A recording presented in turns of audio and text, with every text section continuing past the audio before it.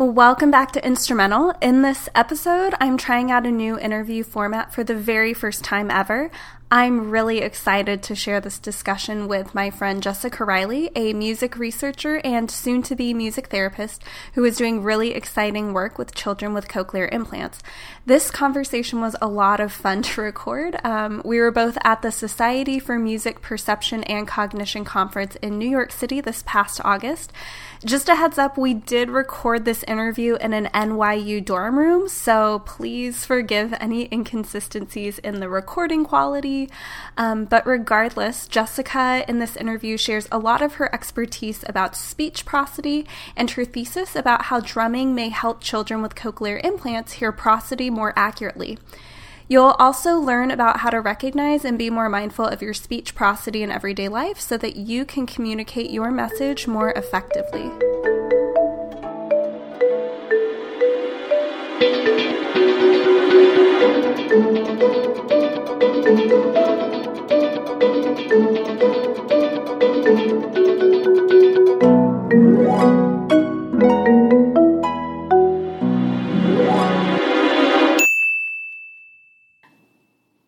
So Jessica Riley is our interviewee, our very first interviewee on Instrumental. So welcome. Thank you. Thank you for having me. So Jess, you and I know each other from grad school. We both went to University of Miami, and we met as part of the music therapy program. Mm-hmm. Yes, program. Mm-hmm. But I think something that we really connected over was the shared love of music science. And speaking of, we are at the Society for Music Perception and Cognition Conference, also known as hashtag SMPC19. If anyone wants to go back on Twitter and look up that hashtag, we've been hanging out in New York City for the last 4 or 5 days. 4 or 5 days, mm-hmm. Yeah. And meeting lots of cool music researchers. And we're repping the music therapy world mm-hmm. here at SMPC too. And we've met a lot of cool people. Yes, we have. And some music therapists from other countries too. Mm-hmm. Yeah, so it's a really good mix here. But you actually, so my background, I started as a music therapist and later got interested in all the music science and the music cognition. You took the opposite path in your career. So can you tell us where you got started? Because we're trying to bridge music therapy and music science together. Right. Where did you start, though? So my undergraduate degree was in violin and neuroscience, and I kind of was always looking for ways to combine music and neuroscience because I love them both, and I wanted to kind of meld them together. So I became interested first in music sciences, specifically neuroscience focused on the kind of use of music for brain functions or how music changes brain functions. So I worked in the auditory neuroscience lab at Northwestern University with Nina Kraus, looking at a lot of studies that were kind of trying to tease apart the effects that music has on the brain and also kind of what that means for language development. So for everyone out there that is oh my gosh, how do I get a position like that? Did you go to Northwestern for your undergrad, or what was your undergrad degree in? How did you weasel your way into that really cool position? That's awesome. Well, I did the violin and neuroscience degree was from Indiana University, so I actually didn't go to Northwestern, but I had emailed a postdoc in the lab at the time, and because I was really interested in their research, and kind of just basically sent a cold call email being do you take research assistants? And they were like, yes, come interview. And so a lot of labs actually have positions like that. Good to know. Yeah. Yeah. So what does being a music cognition research assistant actually involve? So it involves pretty much all of the legwork of doing data collection. So we were looking at, for example, one of the studies looking at the neural responses to sound that preschoolers have and relating that to how they synchronize and how their rhythm ability is and how their language abilities are, and kind of seeing if we could find a biomarker for dyslexia, but the biomarker being how the child processes sound, because we know that children who have dyslexia actually have differences in the way that their brains process sounds. We were trying to see if we could identify them early on. But wait, so dyslexia I usually think as a visual. I don't have dyslexia. I think of it as like switching what a B and a D looks like visually reading on a page. Right. But there's actually implications for how they're hearing sound. Exactly. Wait, tell me more about that. It seems kind of counterintuitive, but if you think about it, if your brain isn't responding to sound consistently, and it might be difficult for you to hear the difference between ba and ga, because those are actually pretty close, but the timing of the change between the B and the A and the G and the A is different. And so the theory is that the kind of deficits that we see in reading for children with dyslexia actually originate in auditory processing. Because reading is pretty much just, like when we're really little kids, our parents read out loud to us, and that's essentially sound coming into our sensory system. And when we're reading to ourselves, like in elementary school, it's like we're internally creating that sound. Yeah. Oh. And it's learning those phonemes and then mapping them onto like the visual letters. But if you're unable to consistently hear the phonemes, your phonological awareness is probably not going to be very high, and that makes reading quite difficult because you didn't know the sounds in the first place. Cool. Yeah. Okay. So I would contact families. I would schedule them for sessions to come to the lab. I did a lot of testing, which can mean different things for different labs, but in our lab, it meant collecting neural data. So I was doing EEGs and auditory brainstem responses. Is that the little caps that you put EEG on is the cap. with like all the electrodes running over? Okay, cool. And then auditory brainstem is just like some single electrodes. And then we would play quote unquote games, but really they were assessments of language ability, IQ, rhythmic ability, attention, a whole host of things. And then processing that data too, and kind of keeping track and doing all of the sort of administrative work behind that. Cool. Oh my gosh. So, okay, so you have this really strong interest in research, and then and you're working with I guess I would say clinical population. These aren't typically developing kids. They have because at this point, when they're 3 years old, they haven't started to really read yet. So we're kind of trying to see, like, across development. We brought them in every year, so we're trying to see if we can look back to when they were 3 years old. Could we have predicted that they ended up getting dyslexia? Okay. Wow. So. Good old longitudinal study. Good old longitudinal. But yeah, so I became really interested in that clinical aspect of it, and I really wanted to continue doing work that really helps people. And so I started looking into other ways that music science can be used to help clinical populations, or, typical populations as well. But so then I came across... how did you find music therapy? Yeah. Because I feel like every music therapist has their origin story of right. When did you first hear about music therapy? And I feel like it's always something kind of funny, too. What is yours? Well, mine actually was that my current professor came to tour the lab that I was in. Your professor at University of Miami? Mm-hmm. Who was that? Kimberly Senamore. Kimberly Senamore! Yeah, That's she so came to the lab to tour it, and I had heard of music therapy before because one of my best friends, her mom is actually a music therapist. So it wasn't that it was totally new to me, but she came to tour the lab at kind of like a really pivotal time when I was kind of trying to decide what my next step was. And she was like, yeah, we do music therapy, and we really need people that do science in music therapy. And I was like, this sounds great, because I want to be doing something with my knowledge that is actually applicable in a more direct way. I want to be the one that is, even basic science is applicable, but I wanted to kind of be directly, or feeling like I'm directly helping someone. Doing the good things with music. Mm-hmm.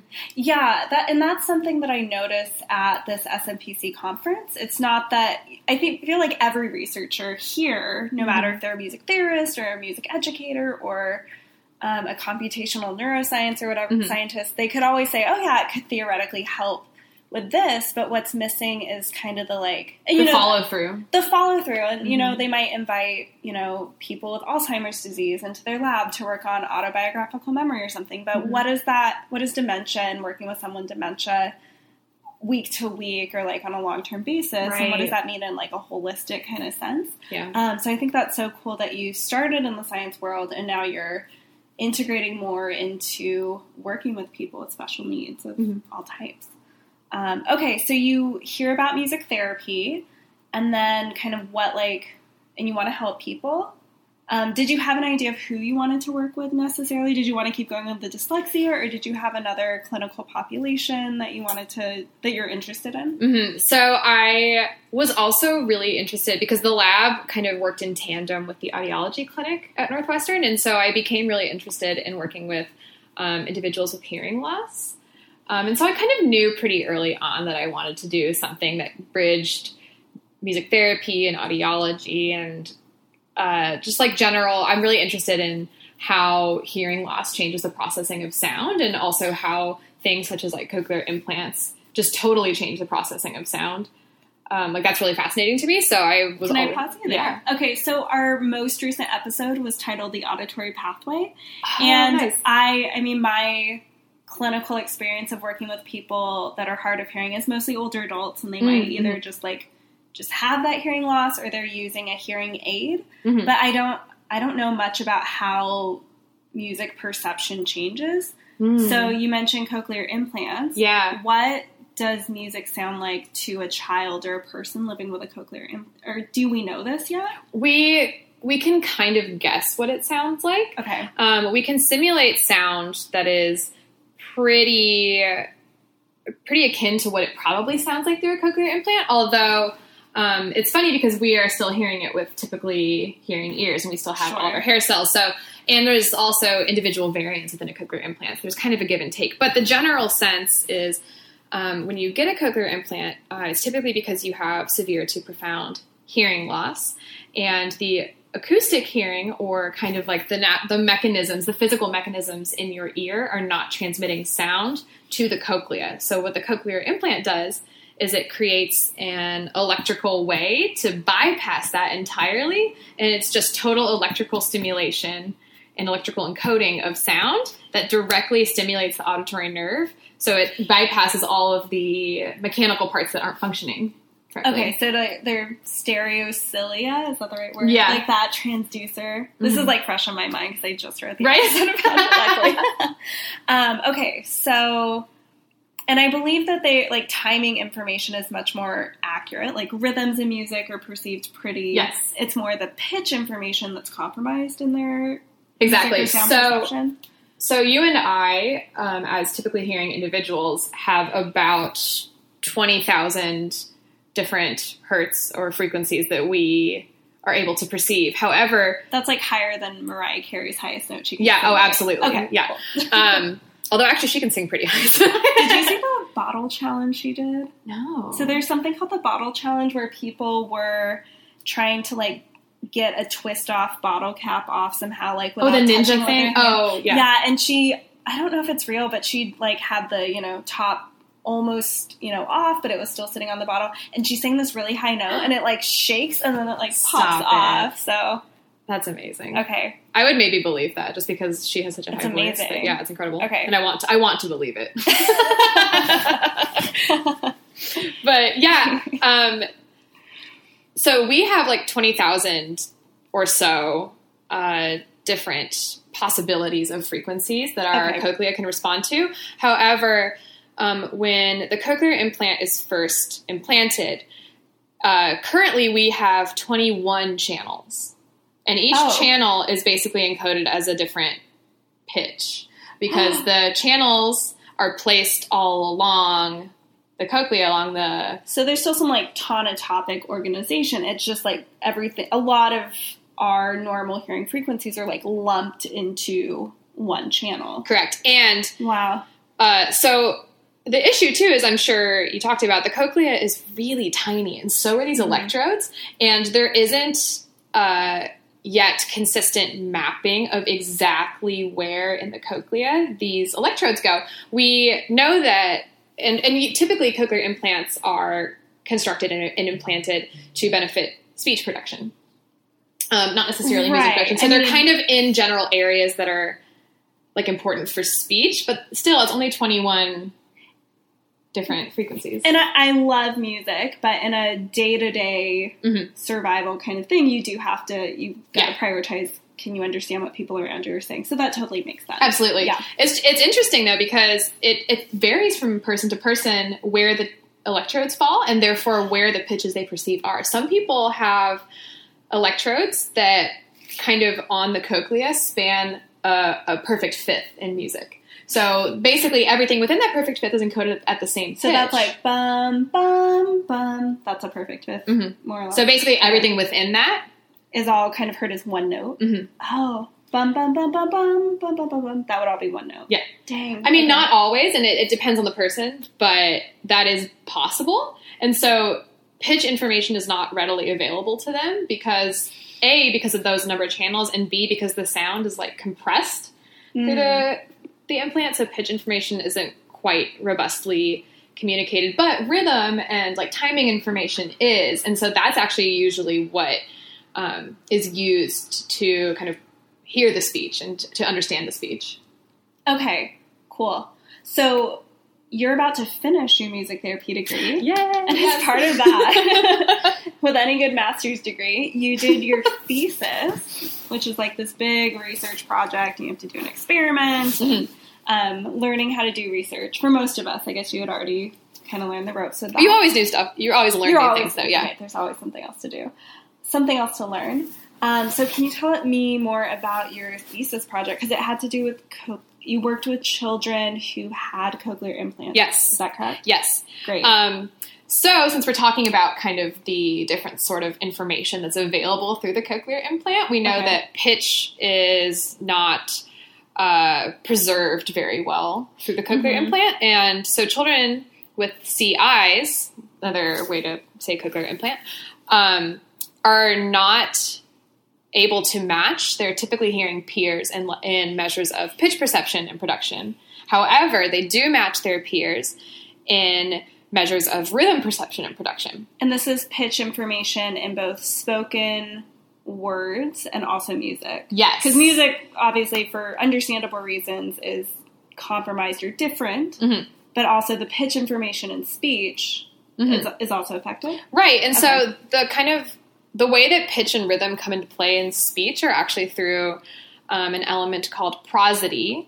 And prosody is the natural variances that we use in the timing of our speech, the timbre or the quality, and also the pitch to communicate not only which words in the sentence are most important, but we're also communicating how we feel. So you can hear emotion in something. So if I say, I love cake, I sound really excited. Or if I say, I love cake, the way that my prosody is reflected in those sentences kind of helps you to get an idea of how I'm actually feeling. Yeah, and I feel like a lot of times when I'm like talking to a best friend or a partner or someone, I almost lean into that more than the actual words they're saying. So like if I came home and my partner said something like, yeah, I had a good day.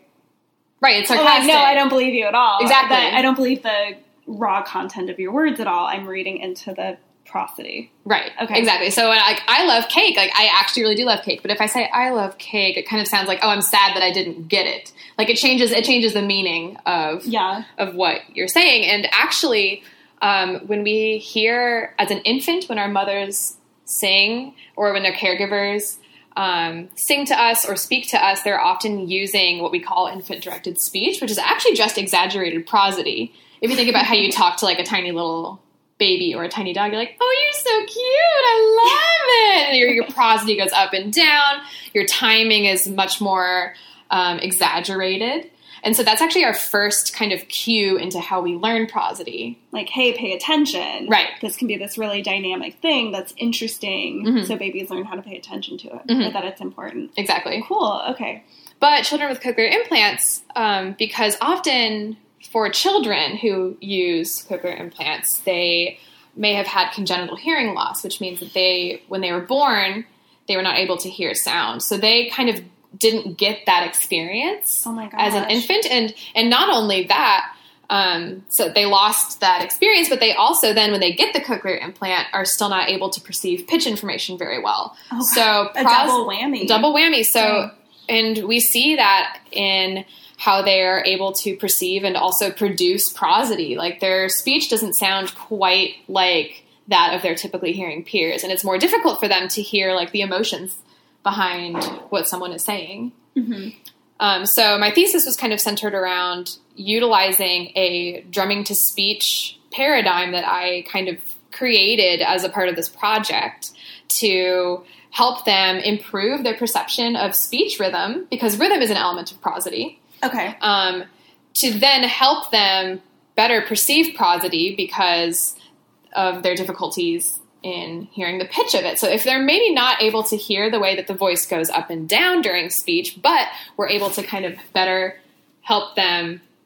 hear the small variances in time that we use to emphasize certain words, the rationale or the kind of theory is that that can be like their mechanism of hearing prosody and kind of bypass the inability to hear pitch as well. Okay, so most of us, when we're hearing prosody in someone's voice, we're using both pitch information, but also the like stress and timing of the words. Mm-hmm. You're not necessarily predicting that pitch information is going to get any better, so you're trying to get them to pay more attention and fine-tune their ability to hear those timing stress differences. Exactly. So not only improving their ability to detect the different timing in speech, but also kind of like as a secondary benefit, if they're able to hear when important things are happening in a sentence, maybe they're better able to perceive what those important things are. So it also might be possible that we're improving their perception of pitch because we're kind of cueing them into where the important information is happening, because we're saying, okay, these long parts of the sentences, like this is where you should pay attention. And then maybe by that kind of facilitating their pitch perception. Cool. Okay. So I know we're going to get into like the experimental design, but can you give us a preview of the punchline? Is it like, yes, drumming actually makes a difference in prosody for kids with cochlear implants, and maybe, or some things, or is it like a no?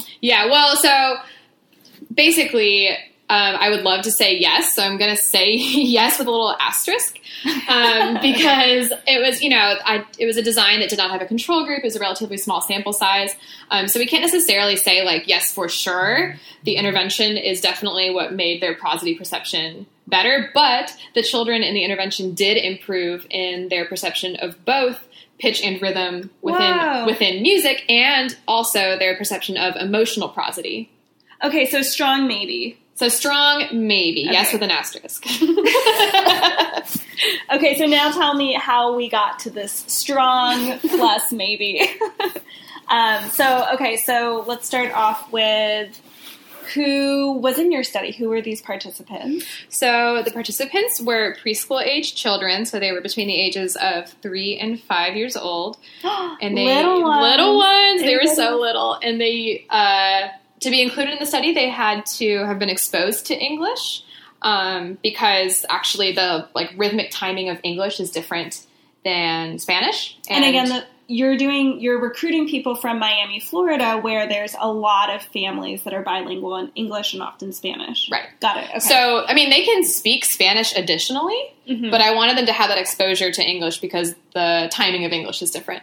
And then the other criteria, they had to have at least one cochlear implant. So I had 12 total participants, and 10 of them had 2 cochlear implants, so one on each ear, but then 2 of them had 1 cochlear implant and then 1 hearing aid on the other ear. Oh, okay. Interesting. Which is different because that means that the acoustic hearing on their other side is actually intact, which turns out is better for them because that means that pitch information is actually more available through that ear. Yeah, it's closer to a normal, typical hearing ability, Correct. Even if it's still somewhat, they need some help. Okay. Correct. Yeah. Got it. So, all right, so you've got these 3 to 5 year olds. Tiny little nuggets. What do they do when they get scheduled for a test or an experimental session? What happens? So we did 4 weeks of weekly music therapy sessions that were all centered around drumming to the stressed syllables in nursery rhymes. The nursery rhymes were like the bulk of it. And then also like 1 to 2 word phrases that we repeated over and over again. And then we also practiced like synchronizing with a quote unquote metronome. Now, preschoolers are too young to be able to like hear a metronome. That just sounds distracting for 3 years. Yeah, oh, it's so distracting. Yeah. So the way that other researchers have done it is to do a social synchronization paradigm. So basically, I listened to a metronome for everything throughout the whole intervention. You're listening through like an earbud or an AirPod or something like that? Exactly. Okay. Something that the child also can't hear. Got so it. A tiny little earbud. And I'm listening to the metronome, and then I'm speaking or drumming at the same time as the metronome. And then I tell the participant to drum at the same time as me. Got it. So, because social synchronization is more developmentally appropriate for preschoolers. Right, because there's like more of that social motivation. There's someone in front of you. It's interactive. They want to... It's much more engaging. It's more playful. Yeah. Mm-hmm. Okay, got it. Mm-hmm. Okay, so are you doing the same thing over all 4 weeks? Or so we altered... Essentially the same thing? Essentially. Okay. The thing that changed, we measured at the beginning and at the end, we measured their prosody and their music perception. Mm-hmm. And each week they had a different nursery rhyme.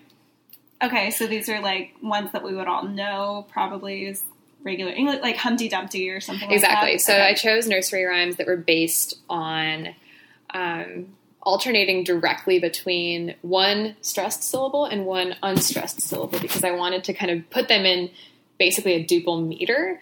Okay. If you want to think about it that way. We don't need like all stressed all the time because that's not how we actually talk. Right. And if we think about it, like other poems that don't have direct alternation between stressed and unstressed syllables, it's like hard to synchronize with, right? Because if you think about it, like if the meter of something is changing all the time, it's like hard to find the beat, right? So I basically was trying to make the speech stimuli, the nursery rhymes, as easy as possible to synchronize to. So I had the metronome in my ear and I was saying, Jack and Jill went up the hill, and so on and so forth. And you've said that thousands of times, I'm sure. Oh, absolutely. Thesis. Yes. Okay. So when you were clapping just now, those were the stressed syllables. Right. And so I would demonstrate that to the child, and then I would tell them that we would do it again, and I would say the words, and they had to hit their drum at the same time I hit mine. So we weren't actually clapping in it. We were both sitting with a conga drum and hitting our drums for the stressed syllables. Okay. We unfortunately don't have a drum here in our fabulous dorm room accommodations at NYU. So we're doing our best, listeners. Okay. And then how long were the testing sessions? Because I guess a standard music therapy session's 50 to 60 minutes. Probably not way too long. Yeah. 3-year-old or 5-year-old. Well, so they theoretically ended up being between like 20 and 30 minutes, kind of depending on how well the child was doing at kind of just like getting through all the activities, because I had like a set number of activities that we had to do for the sessions. Right. And so some kids needed breaks, some kids need a little more redirection. But yeah, typically between 20 and 30 minutes because their attention span wouldn't do any longer than that. All right, so you're talking, you're hearing the metronome in your ear. You and the child are both drumming. Are they talking along with you? Or maybe you said that and I missed it. But no, some kids kind of like, for example, with the Jack and Jill nursery rhyme, like some kids know that one already because it's pretty familiar. Sure.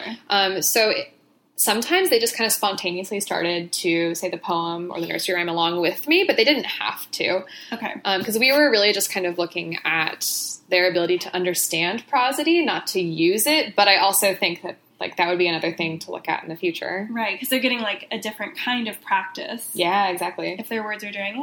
All right, so this whole time, what measures are you gathering to figure out? So are you like videotaping these sessions? What kind of data are you actually collecting?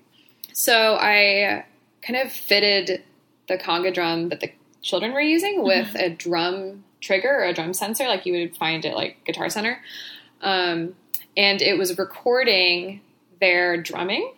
And so I kind of analyzed their drumming and put it against the metronome stimulus. And so kind of looked to see how well they were drumming compared to the metronome. So were they drumming at the same speed as the metronome? Were they kind of how close in time were their drum hits to when the metronome onsets are? Because ideally we want them to be happening at the same time. As close as possible. As close as possible, and we also want them to be doing at the same speed. Got it. That the metronome is. And then we didn't record any like speech samples or anything like that, but we did the prosody measure and the music measure as well, both before and after the intervention. So the music measure is actually this really adorable test. It's called Audie. I've never heard of it. Tell me more. Oh, it's so cute. You have this little tiny stuffed animal dog. Good start. And his name is Audie, and he has a special song. And his song goes, ba-dum. And the kids have to hear, sometimes Audie messes up his song. So they have to tell Audie if he sang his song right or if he didn't sing his song right. So there's two conditions. There's a melody condition where Audie, if he sings a different song, he will change the melody but not the rhythm. So it will sound something like, bum, ba-dum. So the melody was a little different, but the rhythm was the same. But then there's another condition, the rhythm one, where he accidentally messes up the rhythm of the song, but the melody stays the same. So it might sound like bum, ba-dum, which is right. So kind of just only changing one thing at a time. So we did that test before and after. But I had this one kid who was so cute, and he brought Audie a girlfriend on the last day. His stuffed little dog. It was so cute. What a thoughtful kid. Oh my God. So thoughtful. Very high in social skills. Yes. Yes. Okay, so you kind of laid out how you're examining your research question, but let's get to the really sexy stuff, the results. The best part. Right, of course. The reason we're doing this. The reason you did that. Okay, so you told us can you tell us again, what was your research question? So my question was if doing this whole drumming to speech intervention would change the children's perception of either prosody or music, or if it would change their ability to synchronize. Okay. And you told us the punchline was a hopeful yes with an asterisk. Yes. What exactly did you find to support that idea? So the participants statistically significantly improved in their perception of melody and rhythm within music, and also emotional prosody. So they were better able to hear the affective or the emotional intent behind the speaker. They actually did not get better in linguistic prosody, and that's kind of the ability to hear, specifically the aspect of linguistic prosody that we looked at was hearing which word in a sentence is given stress. Okay, can you tell us again, how did you test the linguistic property? Because you told us about Audie the dog. I didn't. The music test. What was the linguistic test like?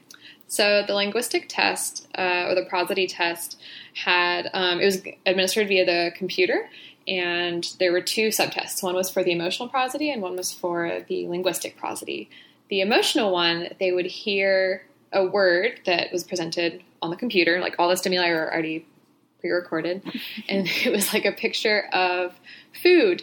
And I would say, I have this friend who's about to tell us about some foods that she likes and some foods that she doesn't like. And we kind of have to listen to how she's saying it, and we have to say whether or not she likes that particular food.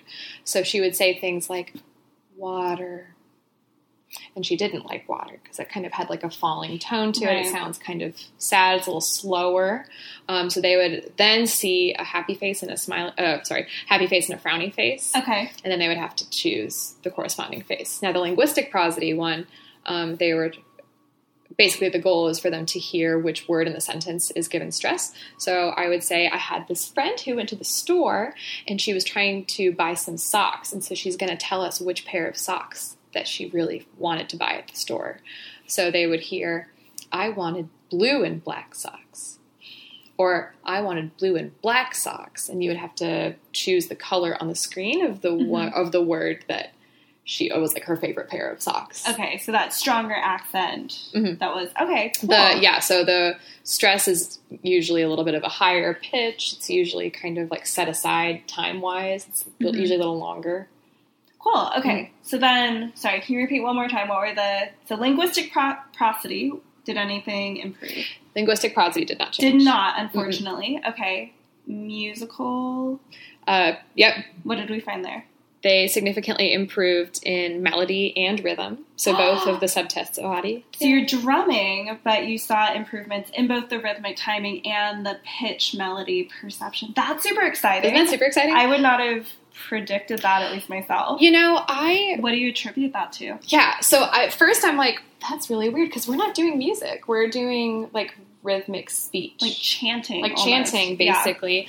Yeah. But I think that actually speaks, like, more strongly about the mechanism behind the intervention, because if the whole goal was to improve their perception of rhythm so that they can perceive other elements, like, turns out it works, because we're improving their sensitivity or their detection of the durational variances in the stimuli, and it actually happens to be the musical stimuli too, and therefore they're kind of better able to anticipate that and hear when there's a change that occurs. And I think that it also speaks to the amount of overlap that there is between the rhythms that we hear in speech and the rhythms that we hear in music. Right, because, I mean, experimentally, you can make stimuli that strictly only change in either rhythm or pitch, mm-hmm. but usually when we're speaking or when we hear music, mm-hmm. the changes in pitch or these accents go along with slight changes in timing or stressing. Right, we never really just use one. Right, in the real world. Right, in the real world. Which we don't do a great job of replicating in the lab, but that's actually really exciting. So yeah. There's hope that there could be generalization effects for these kids with cochlear implants. Yeah. To perceive music better. Mm-hmm. And then even though you didn't find anything different in this study in the linguistic prosody, would you have changed anything about your experiment, or did you just need like a bigger sample size, do you think? Or because that, at least for me as a music therapist, that's where the like clinical implications come in, because that's still really important to improve their perception of linguistic prosody. Right. What do you think of that vein? Well, there's a couple of things. So because they did improve in emotional prosody, but not linguistic prosody, mm-hmm. A lot of other studies actually have seen kind of an overlap between like amount of musical training and ability to perceive emotional prosody. So it's possible that just kind of was, maybe we're like just catching the emotional prosody one, mm-hmm. but the intervention wasn't long enough to see any benefits for linguistic prosody. So maybe they just needed 8 weeks or something. Right. It was a dosage issue of music therapy. Exactly. Okay. It might be a dosage, or it might be like an intensity too. It was only once a week. Maybe it should be more times per week. Got it. There was an at-home training component that nobody really did. Parents are busy. Parents are so busy, and I really don't fault them for it. And I think, if it's going to be an at-home kind of practice thing, like, I think it just might need, the sessions themselves might need to be more times per week too, to kind of keep up the practice and keep up the motivation. I also think there wasn't a difference in linguistic prosody because of what we practiced in the intervention and also the measure that I used. So, and again, they weren't like actively practicing the linguistics themselves. They were just kind of hearing you say it, mm-hmm. and then they were just moving their hands along. Right. So to me, I would think like, oh, maybe if you had like part of your session be them repeating back with you, maybe like they feel it more in their oral motor muscles or something. There was a component of the intervention. So every time we had a nursery rhyme, they would repeat it. There was like a part at the end where we did like speech synchronization. So I would repeat, or I would say part of the nursery rhyme, and then they would say it back with me. And like anecdotally, they like kind of tried to match the timing of what I was doing, mm-hmm. So that we said it at the same time. But I also think that we ended up practicing something different than what we tested, I think. Oh, so we were practicing drumming to the stressed syllables, which happened like every other syllable. But the test itself was more an assessment of like which word in the sentence. So not necessarily a syllable at that point. God, okay. Because some of the socks were like purple or like things that are more than one syllable. So I think it's actually like, it's a different step up the hierarchy, right? Because like words are bigger than syllables. Yeah. Complex thing to do. Mm-hmm. Yeah. So I think maybe we either weren't practicing the right thing or the intervention wasn't long enough to see a benefit. Yeah. Okay. So this podcast is all about practical takeaways and like finding ways to put the science into practice. For music therapists that are out there working with kids that are hard of hearing or with cochlear implants, do you have like any takeaways or tips for them? What should they be doing if they're doing drumming with their clients?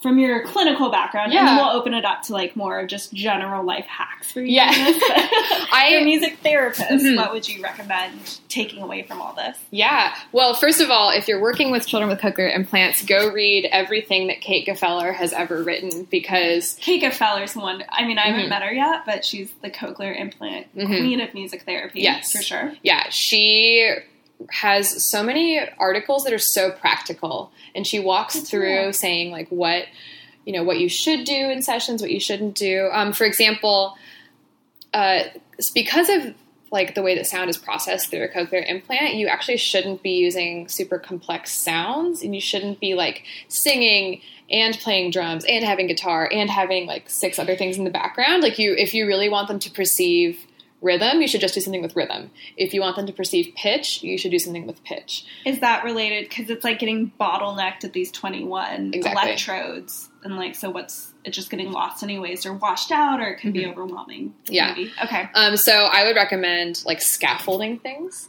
So if you're gonna kind of have a complex stimulus, like, and I think Kate Gefeller says this too, but you start out like with the guitar, then you add the voice.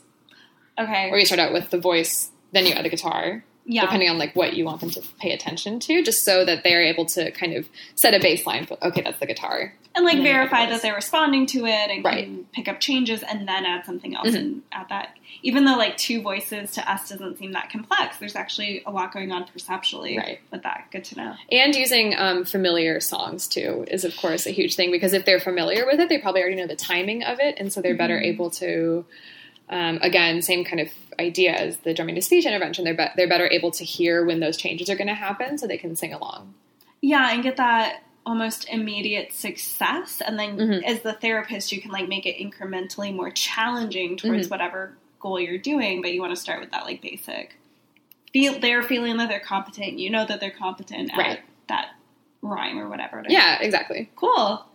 All right, so for the rest of us, because cochlear implants aren't all that common in the general population, what are the takeaways with speech prosody, how we communicate the emotional content of our voice and our words? What life hacks can you offer us? Yeah. Well, what should I be more aware of when I'm communicating through prosody? Well, I think, doing this project really just kind of made me think about how much I listen to what people say behind what they're saying. A lot of times when you communicate, it's actually the prosody that people listen to more than the actual meaning of the words that you're saying. And if you think about that, when you kind of like have something in your everyday life, there are a lot of moments where somebody says something, but the tone of voice that they have tells you something a little bit different. And I think just kind of like being aware of that and being aware of like how we say things affects how other people understand them also.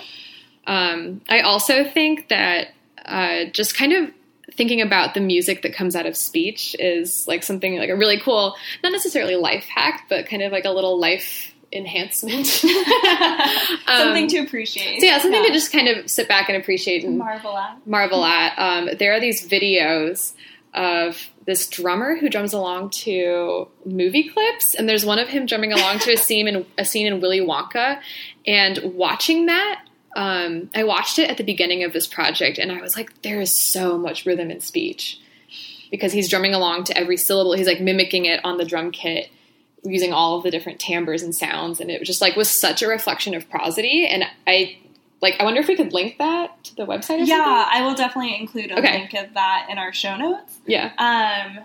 Because we're usually like, just hearing people talk and we're like getting the gist of the message. Mm-hmm. But then there's this whole other channel that might be unconscious to us that we're still picking up on. So going back to this drummer though, it kind of sounds like, can you kind of hear the conversation or can you hear the dialogue even though it's just a drum kit?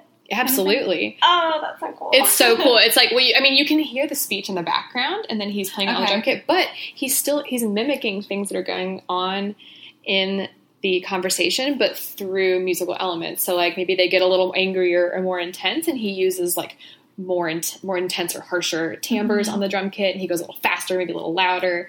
So just, I think kind of like making pretty transparent the connection and the overlaps between music and speech, because there's another one too that I wonder if have you talked about the speech to song illusion on your podcast? I have not yet done an episode on auditory illusions yet, but I would love to do that. Oh, that'd be a super fun one. Yeah, there's one. Well, and there's another actually music science podcast that plays off of that. That one is called So Strangely.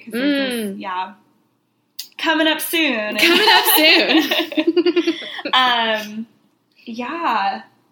That kind of, maybe that explains why, so one time I was on this super long flight, and so of course they have like the movie things in the back of the seat in front of you, and for some reason my movie thing didn't work, or the remote control, so I got stuck watching this movie in a foreign language without the subtitles. Like I just couldn't figure out but I wasn't like fully watching the movie, but I could also kind of get the gist of like the emotional moods of the characters on screen. It's because I was picking up on their prosody. Right. And you heard when maybe the inflection of their voice went up, if they were kind of asking a question. You also probably heard like if they slowed down a little bit and they got really low and everything was really droopy and they sound really sad. And so, yeah, I mean, there's a lot of really interesting, even like I think about the Charlie Brown parents sometimes, like, wah, wah, wah, wah. Like, it's not words, but you totally get like the, oh man, emotion from that. Cool. All right. Anything else we should know about prosody or anything I didn't happen to bring up that you wanted to share with us about your thesis or about music science or music therapy or building bridges? Like all that good stuff that this podcast is also about. Yeah, I mean, I think that something that's really cool that you and I talk a lot about is kind of like bridging the gap between the science and the clinical practice. Because I think that there's a really easy tendency to just do one.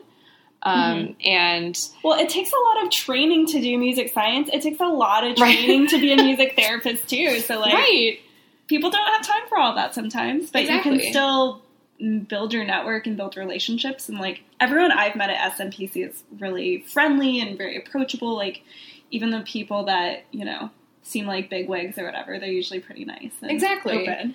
And I think understanding that you don't have to be the person to do it all, but you should definitely be always trying to better your practice, whatever your practice is, if it's research or, being a clinician, by taking everything you can from other fields, whether it be, and I think like researchers should do that too. I'm not just saying like clinicians should take from research, but I also think researchers should talk to clinicians. Like I love talking to people and being like, what is a problem that you're having in sessions that, maybe we could have some sort of science look at. Right.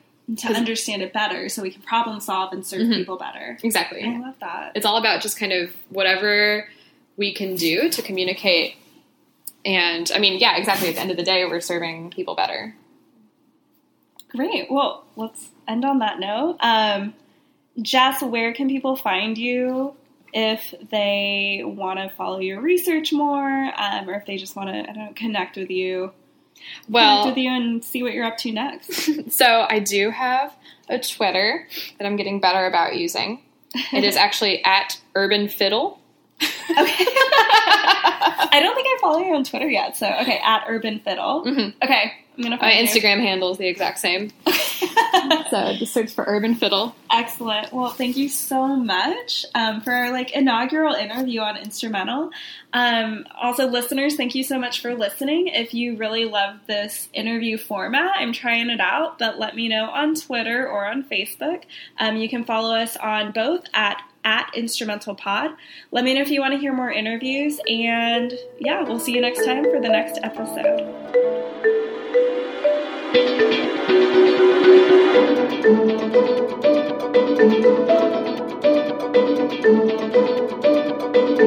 you.